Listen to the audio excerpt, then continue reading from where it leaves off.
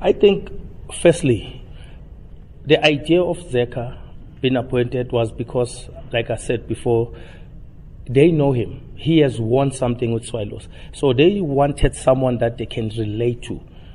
Now, they were hoping that he's going to do well. Unfortunately, he didn't have more time with the team. Zek is a good coach. We all know that.